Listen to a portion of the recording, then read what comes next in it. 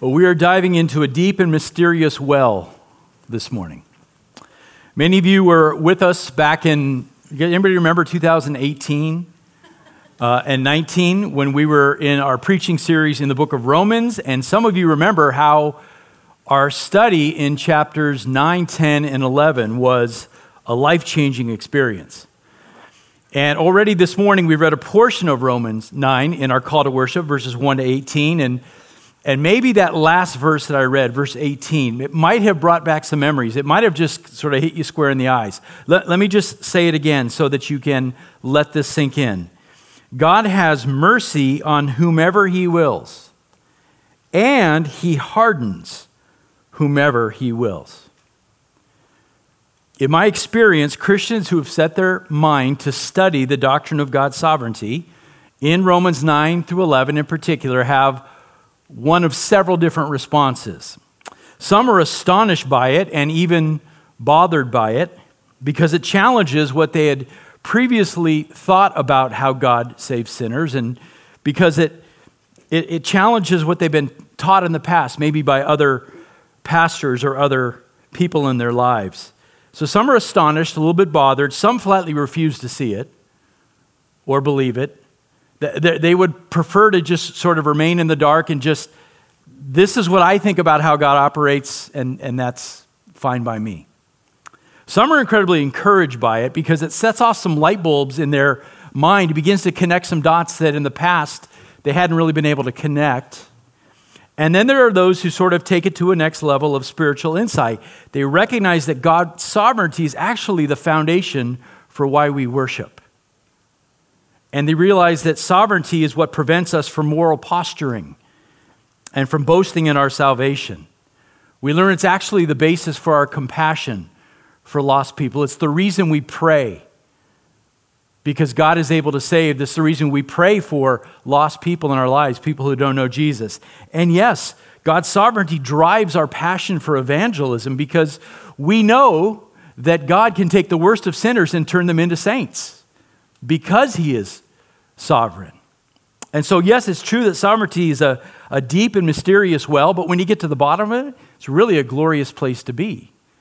And for more than 15 years here at Oak Hill, we've continued to preach this without apology and hoping that we can sort of drag everybody along in this, because it's not easy, and we're patient, and we want to be sensitive about this topic because it's very, very difficult. And I want to be sensitive this morning. I realize the doctrine of election or the doctrine of sovereignty is not easy by any means, that there is a great tension involved in it. Sovereignty, or election if you prefer, has to be carefully handled, and it has to be balanced. We don't want to hyper-focus on it like some churches do, nor do we want to back away from it when it comes up in the text. I know a lot of preachers will feed their congregations a steady diet of topical sermons so that they can get around hard subjects like this. But when you're an expositional church, as we are here at Oak Hill, preaching through books of the Bible from the beginning to the end, you're inevitably going to bump into sovereignty. In fact, it's all over the place, isn't it? And so you got to teach on it, and we're not going to apologize for that. Now, what we're going to see in today's passage is that Paul, in Romans 9, was definitely not the first person to teach on this subject, not by a long shot. And sometimes people think that. They think, just Paul was the only one who really hammered this point home. We're going to see that the Bible's teaching on sovereignty goes back to the very beginning. You'll find it in the Torah. You'll find it in the prophets. We're definitely going to see it both in the words of Jesus and from John. So know this, Romans 9 is not a doctrinal island that stands by itself. Far from it. The Bible is incredibly consistent on the subject that God is sovereign over all. Now, why do we find it so difficult?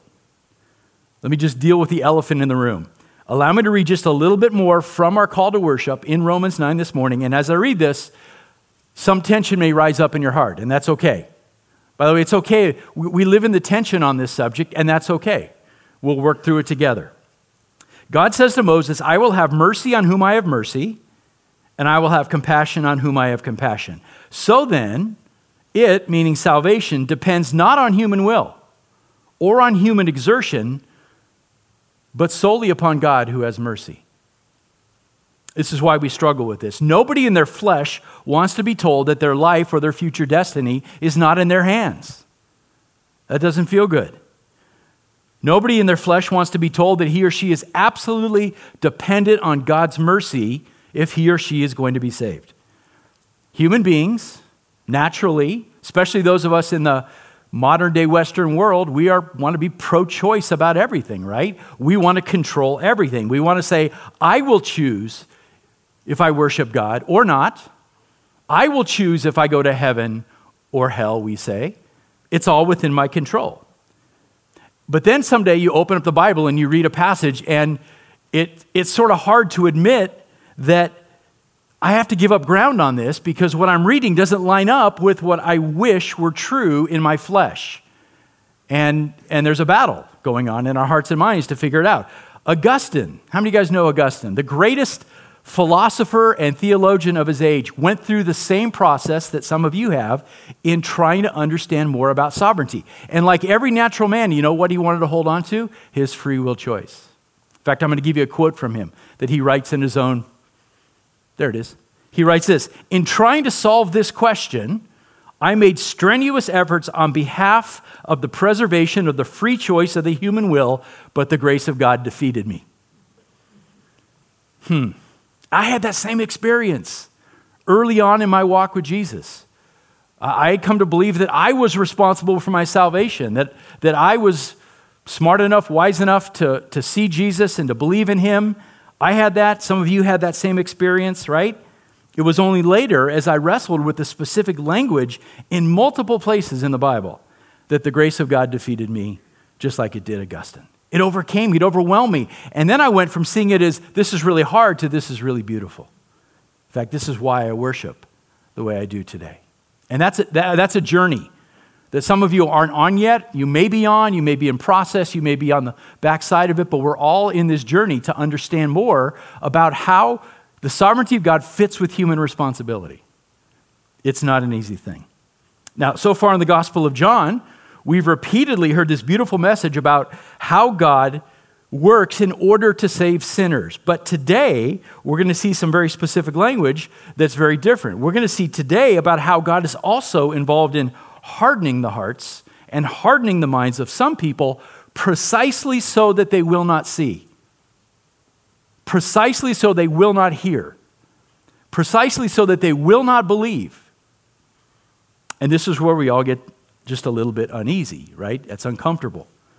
Now, as you feel the weight of this, I want you to remember that already in the Gospel of John, Jesus has talked about this multiple times, just not in quite so blunt language. For example, in chapter 6, he told us that he will save in particular all that the Father gives him. Okay? So whoever the Father deems and gives to him, he will save. That's what we call the particular choice, right? He said that nobody can come to him. How many people? Nobody can come to him unless the Father draws them. So it's not about the human will or the human exertion. It's about God who has mercy. And in chapter 10, we learn that the good shepherd's chosen sheep will hear his voice, will come out, will follow him. And why won't the rest? Because they do not belong to the good shepherd. That's all election. That's all God's sovereignty over salvation. But the language in today's passage, like I said, is even more direct. And that's the source of our tension. Now, before we dive in, let's acknowledge that there is a great mystery here. We don't like that. But as Western Christians, we want everything tucked together, lined up, connected, systematized. And sometimes it's hard to hear somebody say, let the tension be there. It's a mystery. Do I hope that someday when I get to see Jesus face to face, I'll understand it in full? Absolutely. I have questions, right? But for now, there is some mystery to it. Here's what we need to be careful of. That we as creatures, and more than that, deeply sinful creatures, that we can stand back and say, I will sit today in the judgment seat of God. I will judge God for his will and for his motives and for why he does this. Do not do that. You are not, don't be Job or Jonah or anybody else that question God. That doesn't turn out well. I know how small my mind is compared to God. I know how small my vision, how narrow my vision is compared to what God knows. And I know how sinful I am compared to God. And so therefore, I am not going to sit in judgment and say, I don't understand why God does this. He shouldn't do it this way. That's a dangerous place to be. So when we take on hard topics, it's important to, number one, stay humble. Number two, take God at his word. And number three, seek greater understanding as you continue for the rest of your life to walk with Jesus. Amen? That's a long introduction. Grab your Bibles. Here we go. Romans 12. I say Romans? That's hilarious. Don't go to Romans. Go to John. John 12. Romans 12 would be fine, but let's go to John 12. We're only biting off 5 verses this morning. And that, I know, right? And I know everybody's giving me a hard time about how long it's taken us to get through John. I've just given up. It takes as long as it takes. Thank you. It takes as long as it takes. And you know what? I don't want to just skim over this. It's too important because the language here is very serious. We're going to go through verses 37 to 41. Let's back up to verse 35. We'll read it in context here. You might recall that last Sunday's message, we talked about how the crowds in Jerusalem are beginning to turn against Jesus, okay? Right? So we're only a couple days into Passion Week, but Friday's coming, right? Jesus knows that, but the crowds are already beginning to turn. Just 3 days before this, he had ridden triumphantly into the city, right? Everybody hailed him as the king. But now the people are starting to question everything. They're hearing him teach, and what they hear is him talking about dying, not conquering. That is not what they want. That's not what they're looking for. So they're beginning to turn because they want a Messiah that meets their needs. They're not searching for God. They want what they want. And so Jesus leaves them with this ominous warning beginning in verse 35. Jesus said to them, for a little while longer, the light is among you. Walk while you have the light, so that darkness will not overtake you. He who walks in the darkness does not know where he goes. While you have the light, believe in the light, so that you may become sons of light. And then there's this surprising statement at the end here of verse 36. These things Jesus spoke, and he went away and what? Hid himself from them. He went away and hid himself. Now, I described this last Sunday as a judicial withdrawal, and I compared it to the days of Ezekiel when the Spirit of God left the temple, withdrew from the temple because judgment was coming.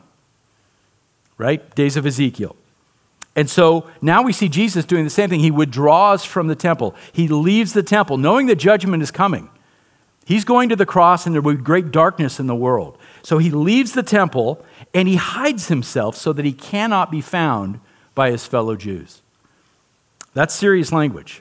He hides himself so that he cannot be found by his fellow Jews.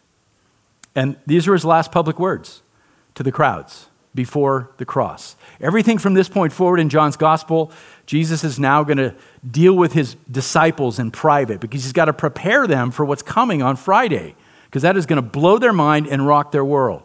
So everything from this point forward is to prepare the disciples. Okay, let's look at today's passage, verse 37. But though he had performed so many signs before them, yet they were not believing in him. So if I could paraphrase this in simple English, here's what John reports. Even though Jesus had provided his fellow Jews with ample evidence, including miracles, raising a man from the dead, to show them that he had been sent by God, they were still refusing to believe him. And isn't that hard to believe? We all think we would do better, don't we?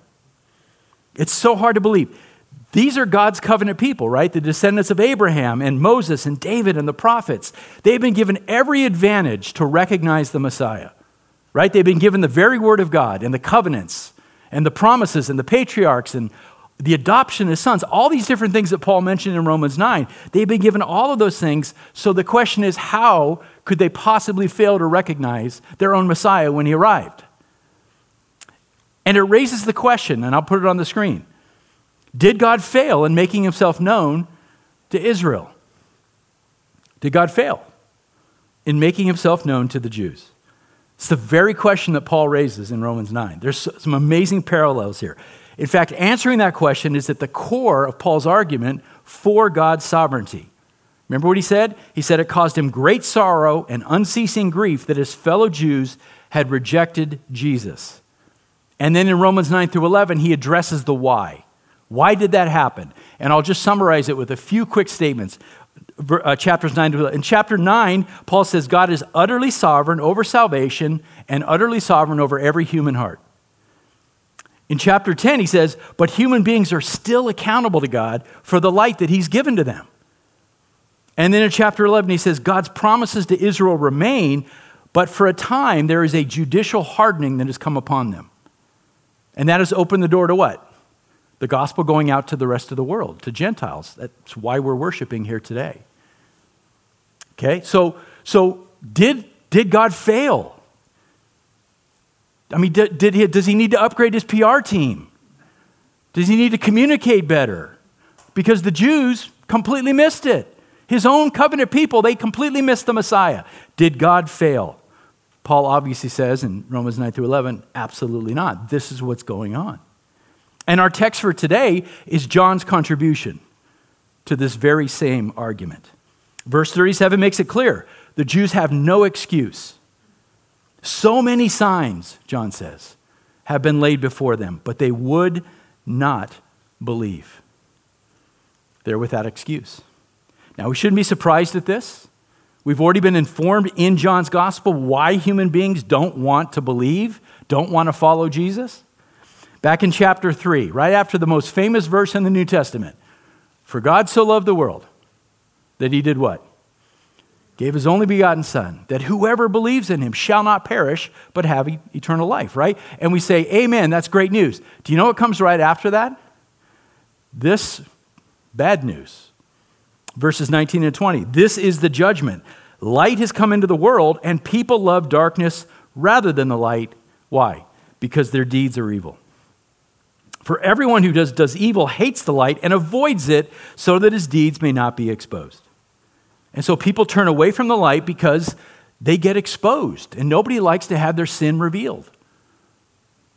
So they avoid it. They don't want to give up their sin, right?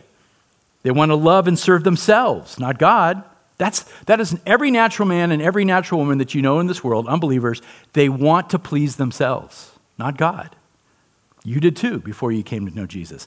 I did before Jesus drew me to himself. I wanted only what's best for me. This is natural man. Paul says something very similar again in Romans 1, that human beings, even though God has clearly made himself known to them, clearly made himself known, both in creation and in their hearts, what do? They suppress the truth about God in their unrighteousness. They suppress it. They tuck it away. They don't want to deal with it. They know, but they don't want to deal with it. So they suppress it. And over time, the more they suppress it, the more God sears their hearts until they are no longer sensitive to it. That's what happens. Why do we do that? So that we can keep living as we please. So that we can do the things we want to do. So we can feed the flesh, feed our wants and desires, right? This is natural man. So you can know this for sure when you're out there sharing your faith. When people reject the gospel, regardless of what they say with their lips, right? The reason for it is not because, there's just not enough evidence for Jesus. The reason isn't, I have all these theological questions that need to get answered. The reason is they don't want to turn away from their sin. They do not want to submit their lives to anyone. They want to do as they please. So they reject the light. They suppress the truth in unrighteousness. We just have to know that as we're sharing our faith. So that seems reasonable, right? Verse 37 seems reasonable. The Jews had all the evidence they needed, but they would not believe. Now, look what John says next. This is where it gets interesting. Verse 38. This was to fulfill the word of Isaiah, the prophet, which he spoke, quote, Lord, who has believed our report or our message? And to whom has the arm of the Lord been revealed? Okay, so catch this now. John tells us that the Jews' rejection of Jesus as their Messiah was a fulfillment of prophecy. Right? Spoken through Isaiah 700 years before Jesus took on flesh and came into the world. Guys, this is a hard truth. Listen carefully now. Israel's unbelief was a part of God's sovereign plan. Israel's unbelief was a part of God's sovereign plan. There's no other way to interpret this. Remember the words of Simeon. Remember when Jesus was brought as a baby to the temple to be circumcised? Like Isaiah, Simeon prophesied about Jesus. Here's what he said. This child is destined to cause the fall and the rise of many in Israel, and to be a sign that will be opposed. It's been prophesied. So Israel's rejection of the Messiah was not an accident of history. Okay, it wasn't a gamble of the dice. Well, we'll just see how it goes. God wasn't up there going, well, you know what, I'll send my son and just see how it goes. Not an accident of history. Now, that doesn't take away the responsibility of Israel. It doesn't take away the guilt of the Jewish people. And this, more than anything else, is probably what creates the tension in your heart when we talk about election. Because A, this unbelief was part of God's plan, and yet B, every individual Israelite is still responsible for their rejection. And those two things fit together in God's way of operating in this world. That is the tension, isn't it? Those two things are true. Now, why would John use this particular verse from Isaiah? It seems like a pretty random verse, right? Let's look at it. From a Christian perspective, this comes from one of the most famous chapters in the entire Old Testament, from Isaiah 53. Right, which we all sort of know something about. It's a description of God's suffering servant that's to come. Isaiah 53 begins this way: who has believed our message? And to whom has the arm of the Lord been revealed? It's exactly what John quotes here. Most of us, that's verse 1 in Isaiah 53, most of us read right past that and jump to verse 2. But verse 1 is very important. Whenever you see the term arm of the Lord, what does it mean? Right? It's talking about the power of God. His arm. He's got a powerful arm. The power of God, his mighty power. And John is talking about the miracles that Jesus did, right? He's talking about the signs in verse 37. And now he talks about the arm of the Lord, the power and the might that was behind these miracles. So God's power, his arm, was at work through Jesus' public ministry. Yet here's the question that remains. To whom was that power, keyword, revealed? Apocalypto, right? To whom was that power revealed? The power of the miracles. Can a person see without really seeing? Can a person see physically something but spiritually not appraise it at all? Absolutely. That's what he's talking about here. If God doesn't open the eyes of the heart and remove spiritual blindness, human beings will not, cannot believe and be saved. Not just will not, but cannot believe and be saved if God doesn't do that work first. Even if they see someone raised from the dead. Right? We just saw this. Lazarus was raised from the dead and still people didn't believe. Then we saw how God spoke with a literal voice from heaven validating his son, and people said, I didn't hear anything. Oh, that was thunder, they said. Oh, that was something else. They can't see and they can't hear. And this is not just a New Testament truth. I want you to think back to the Israelites in slavery in Egypt.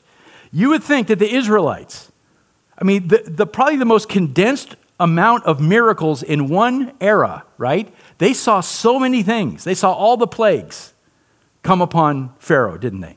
They saw the parting of the Red Sea and the pillar of cloud and fire. They experienced God's provision of miracles, of manna in the wilderness, right? All these manifestations of God's mighty arm, you would think that every single Israelite would believe.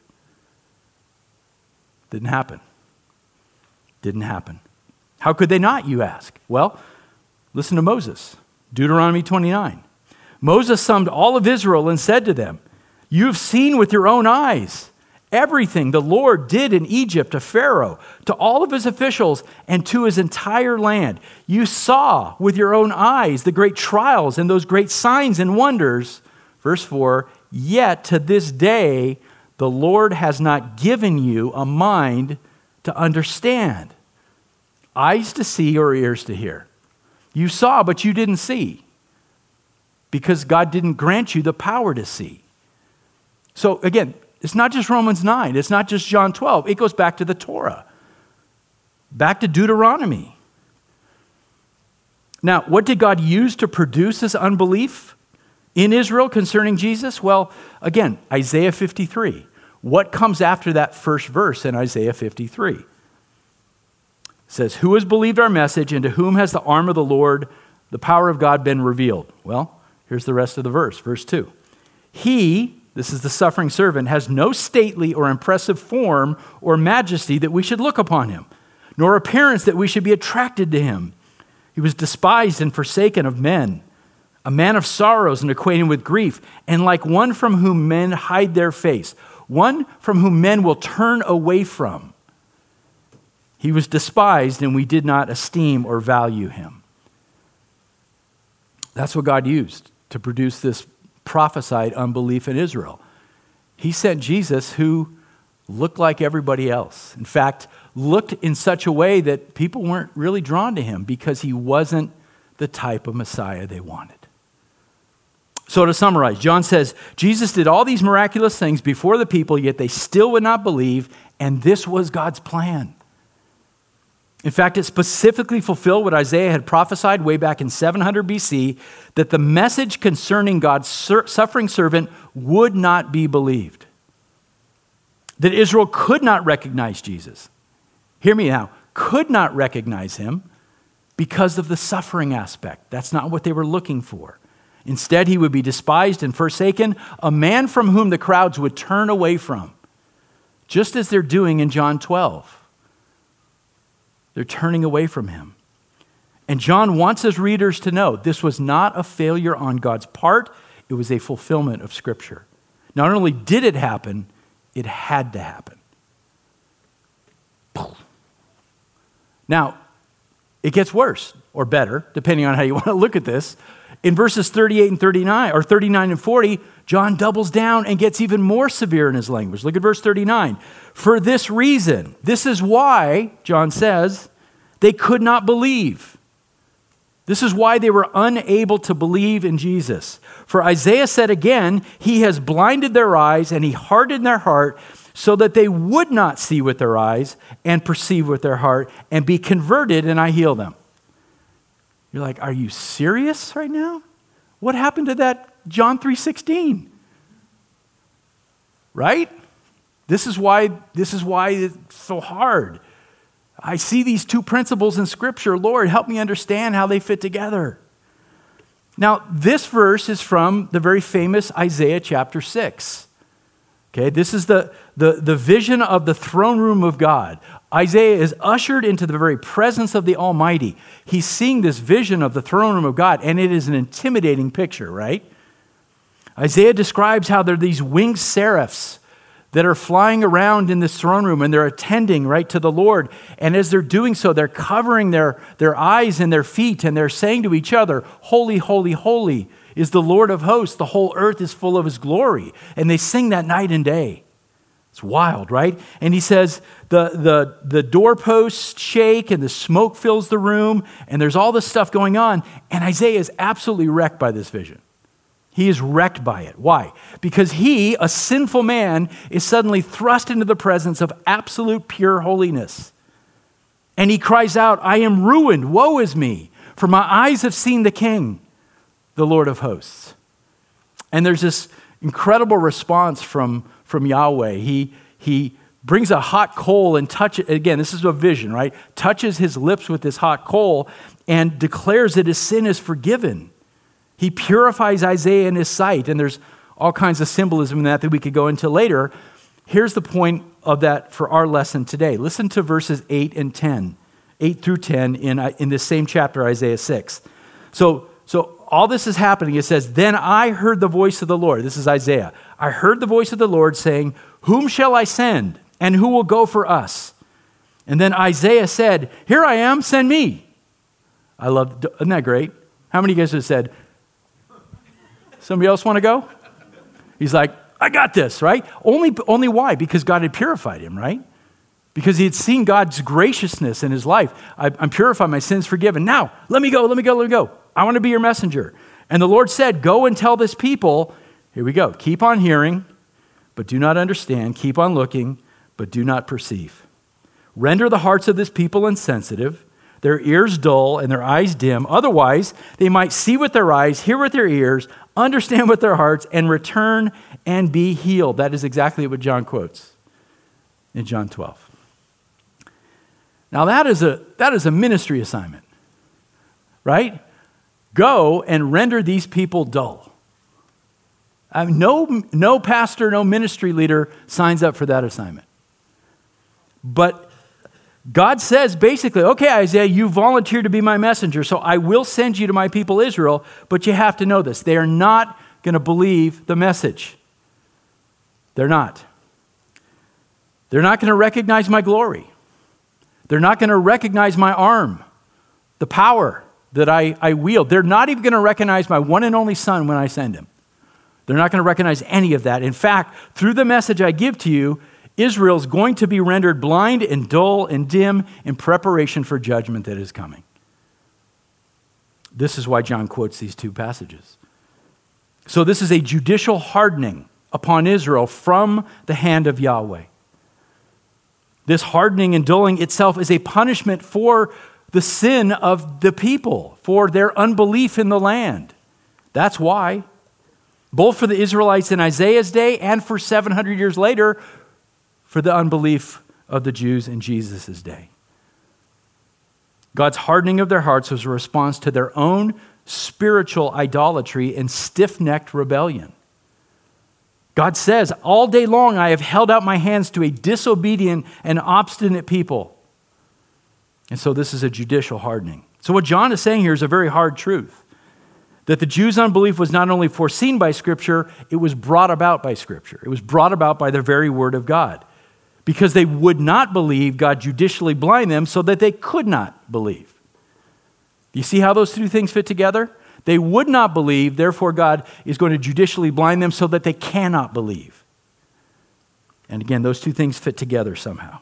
It's a tough thing to accept. Here's the even harder thing to accept. This is still happening today in our world. There are people in our world all around us for whom God has hardened their heart, and they will not believe. It's a judicial hardening upon people that have been given the evidence they need to believe, and they have rejected it, and God has confirmed that hardening in their lives. This is tough for us, right? He has willed not to save them. He has willed not to save them. And this explains why, and maybe you've had this experience, why some folks, they're just not going to listen. It doesn't matter how perfected your gospel presentation is. It doesn't matter how well you deal with all the theological objections. It doesn't even matter how well you love them. They will not believe. They cannot turn and be saved because they need God's grace to do that. They need God to draw them for them to be saved. They need God to regenerate the heart, and he has willed not to do it. He's hardened them. This is tough stuff. But listen, it's also just on God's part. And Paul asked the question in Romans 9, is there injustice with God? By no means. There's justice in this. The person who rejects Christ will receive not only what they deserve, but what they themselves have been asking for. They've asked for it. They want God to leave them alone. I don't say this with any joy. I don't relish having to say this. But they want God to leave them alone. They don't want Jesus in their business. They don't want to read the Bible. They reject it outright. They will not submit to biblical truth. And so in the end, God will give them over to their selfish desires. It's what they want. Now, we don't have the vision of God, so we have to keep praying and we have to keep sharing because we have to have a heart for lost people. But there are people that God has hardened and they will not believe and they cannot believe. That's the truth of the Scripture. I want to give you some summary points on this, and this comes from somebody way smarter than me, D.A. Carson, who's one of my favorite theologians. He has some summary points which I think really help with this. Let me put them on the screen. Here's the first one. God's sovereignty in these matters is never pitted against human responsibility. It's never you pick one or the other. They fit together. And how? That's something God will explain to us someday, right? But they fit together. Scripture does not apologize for these two principles that fit together. And this is where we have to trust the Word, right? Here's number 2. God's judicial hardening, this is so important, is not the act of an arbitrary sovereign towards morally neutral or good people. That is such an important thing. Let me say it again. God's hardening is not the act of an arbitrary sovereign towards a morally neutral or good people. It is his holy condemnation of a guilty people who are condemned to do and be what they themselves have chosen. I'll let that sink in. But that's an important principle, right? I know, I see some guys, you can take pictures of it. Or, you can always send me an email and say, send me that slide. Number 3, God's sovereign hardening of the people serves as a stage of God's plan that ultimately brings about his redemptive purposes. Listen, God doesn't show mercy where he wills and harden where he wills for no reason, just because I just feel like it. He always has a redemptive purpose in everything he does. And this hardening has a redemptive purpose. In our case, the hardening of Israel opened the door for the gospel to go out to the Gentiles, to the entire world. That's why, again, why we're sitting here today. Whew. Okay, here's something else interesting. This same citation from Isaiah 6 is used 2 other places in the New Testament. So we get even more color from this. Early on in Jesus' public ministry, in the Gospels of Matthew and Mark, we hear the Pharisees trying to explain away the miracles that Jesus does. And do you remember what they do? They attribute the power of the miracles to who? Right, to Beelzebub or to the devil, right? They say, and Jesus in response says, you know what? That is the one unpardonable sin, that you would credit the power of God, the arm of God, to Satan. And he says, this is the one unpardonable sin. And as a result of that ridiculous claim from the Pharisees, from that point forward, Jesus speaks to them in parables. Why? Not so that they would understand, the exact opposite, so that they won't understand. In fact, in Matthew 13, the disciples asked Jesus about it. They're like, why do you keep doing this? You keep speaking in parables. Just tell them straight up. No. That's not how it works, right? By the way, I would have asked that question too. I get it. But this is how Jesus responds. Listen to the sovereignty in this. He says, to you, my chosen disciples, it has been granted, right, or given to know the mysteries of the kingdom of heaven. But to them, the Pharisees, it has not been granted. I've withheld it from them. That's why I speak in parables. Therefore, I speak to them in parables, because while seeing, they do not see. And while hearing, they do not hear, nor do they understand. And then he goes, in their case, the prophecy of Isaiah is being fulfilled. Same prophecy. Jesus withheld it from a group of people while giving it to another. Sovereignty. And then later, the same verse pops up in the book of Acts. Okay, in Acts chapter 28, Paul, who for years has been preaching the gospel all through Asia Minor and Greece, and in almost every place he goes, his fellow Jews don't believe over and over again, and they harass him. They even try to kill him. You're like, but he has such a heart for them, and they're like, nope. The Gentiles are like, we want to hear more. The Jews are like, go away. And now he's in Rome in Acts 28. He's waiting for a hearing before Caesar. And before he goes to the hearing, he calls the leading Jews from the city of Rome, and he gathers them together, and he shares the good news about Jesus. And guess what happens? No, thank you, Paul. They will not believe. And so Paul says, the Holy Spirit rightly spoke about you through Isaiah the prophet. It's the truth. So this theme runs throughout Scripture, right? From Moses to Isaiah to Jesus and John to Paul. Throughout Scripture, God has sovereignly brought about a hardening in Israel because of their rebellion, because of their stubbornness. And in doing so, he is bringing about his plan for the ages.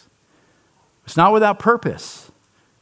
He opens up the door of salvation to the Gentile world. And guys, as we sit here today, this is the era we still find ourselves in until he returns. You and I are part of this plan, this sovereign plan from the beginning of time. Now, that doesn't mean that God is done with the Jewish people. Don't get this wrong. That's the whole argument of Romans 11. That God is not done with Israel.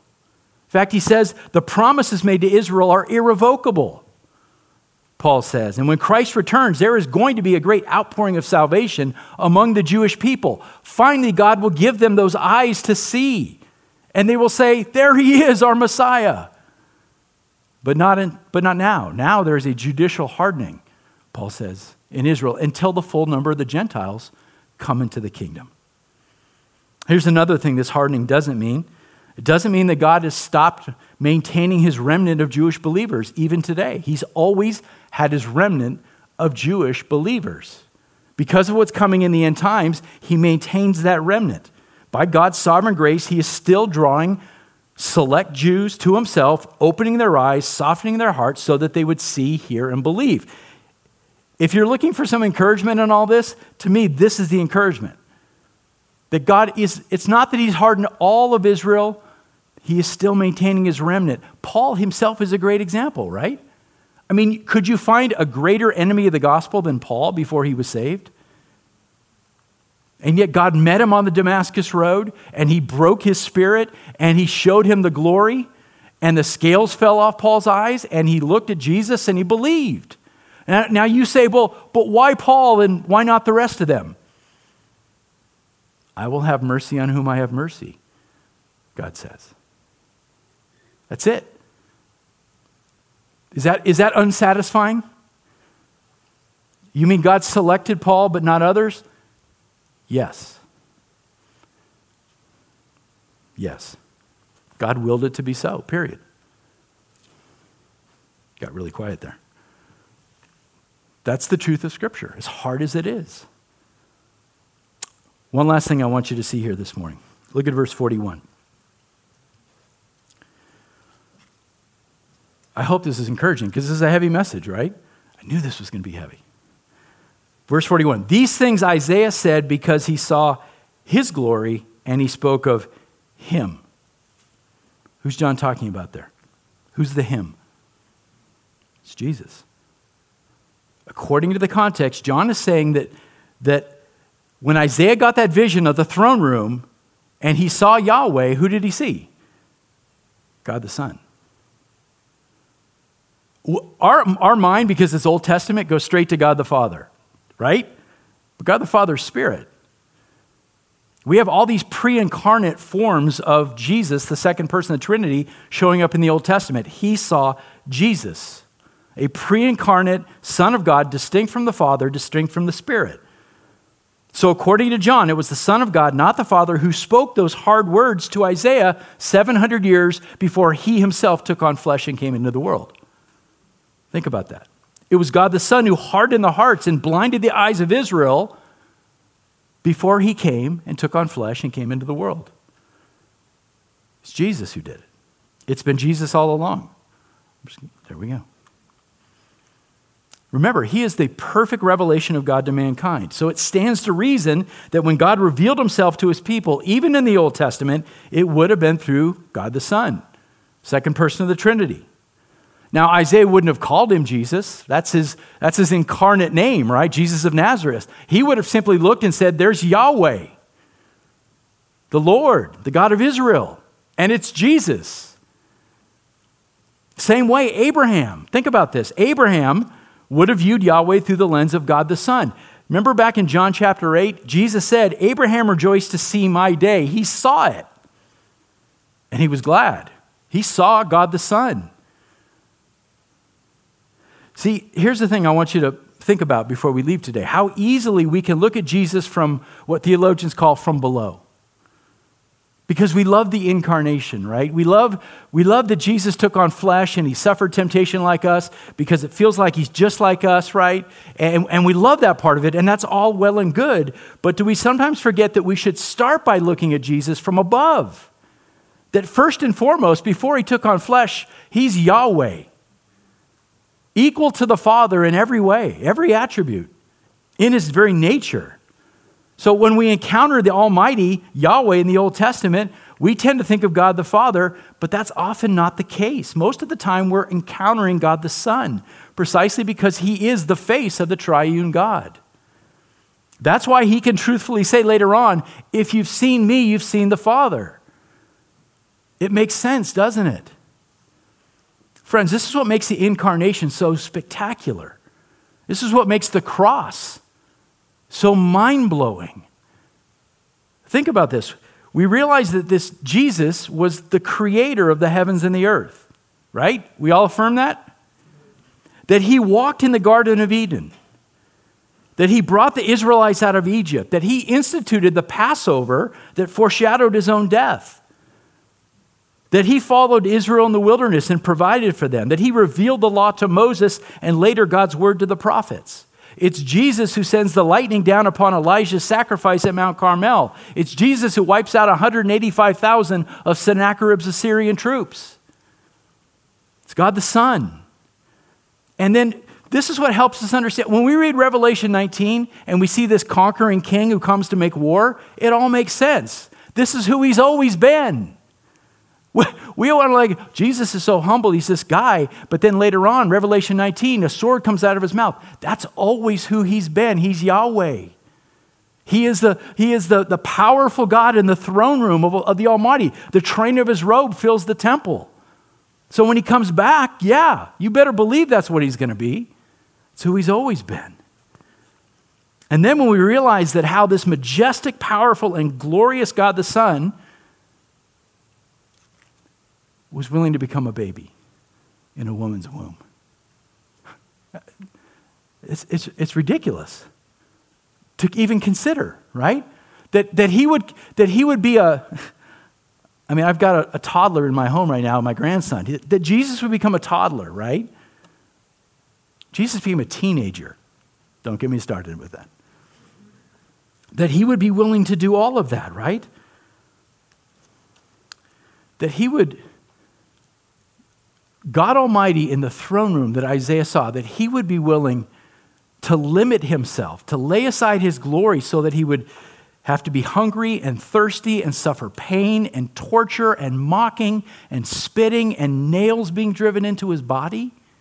That Yahweh from the throne room, that's wild. That Yahweh is our tender Savior, our substitute on the cross, our friend to sinners. He is the great physician. He is the great comforter. He's our shepherd, our redeemer, and our king. Same God. And so when we step back and see all of this, then the incarnation takes our breath away, doesn't it? But not until we see Jesus from above and see who he really is. See what John says about him here, right? By the way, if you want to get a sense for this, you can look at John himself as a man. Do you guys remember in the upper room, that scene of the Last Supper? John is privileged to be in the inner circle, right, of Jesus' closest friends. And do you remember where John is in the upper room? He's right next to Jesus, right? And he's actually laying his head on the Lord's chest. They're that close. But then, years later, the same John is in exile on the island of Patmos, and he sees Jesus again. And this time, it's not humble Jesus in flesh. It's Yahweh, God the Son, in all of his glory.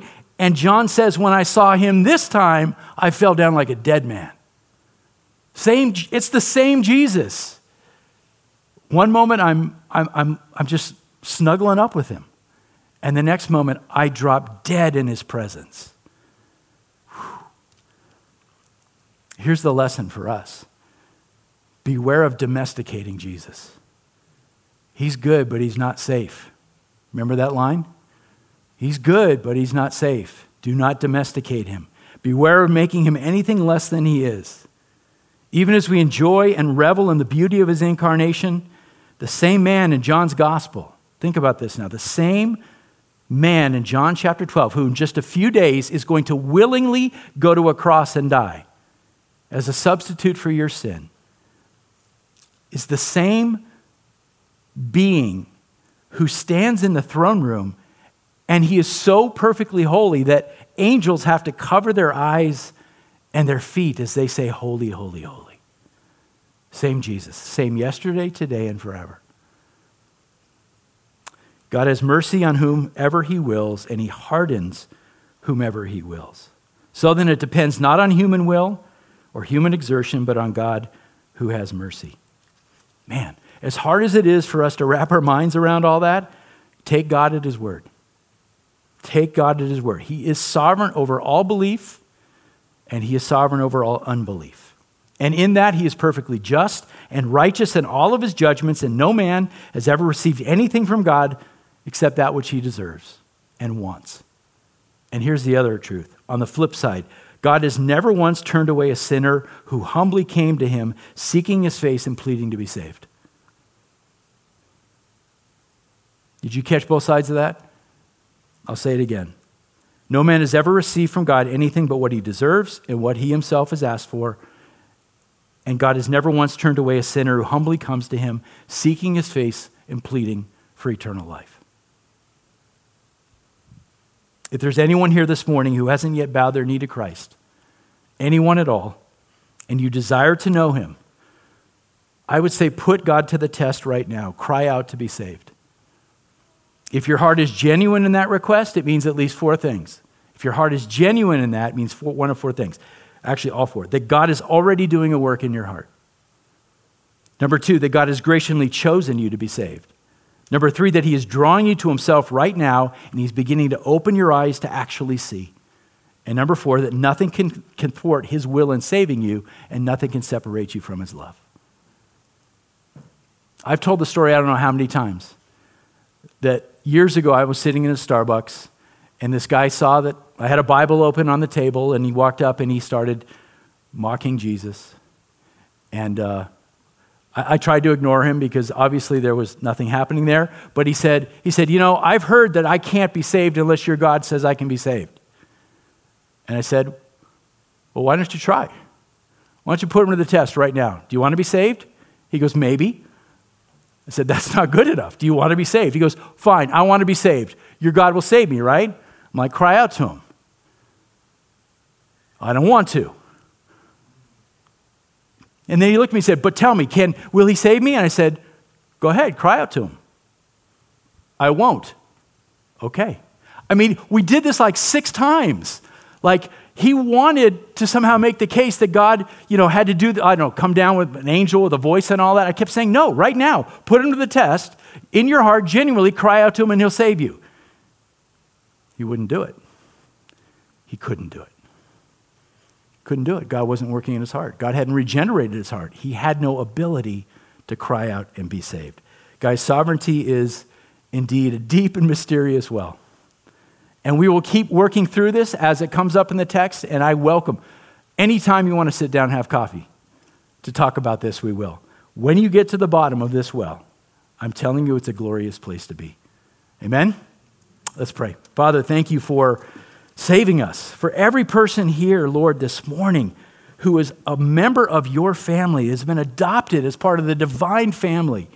Lord, may we never take that for granted. May we be blown away by your mercy. May we be blown away by the fact that you save sinners like us. Lord, may we see you for who you really are, Yahweh, the great and glorious one, who took on flesh and then died so that we might, like Isaiah, be forgiven, that we might be purified in your sight. Lord, that is a wild concept. May this never grow old in our hearts. May we never just take it for granted, oh, Jesus did this for it. No, Lord, seal these truths in our hearts so that we might worship you well, so that we might devote our lives to you, so that we might have compassion for the lost, so that we might share our faith. Because, Lord, if you can save me, you can save anyone. God, help us to understand.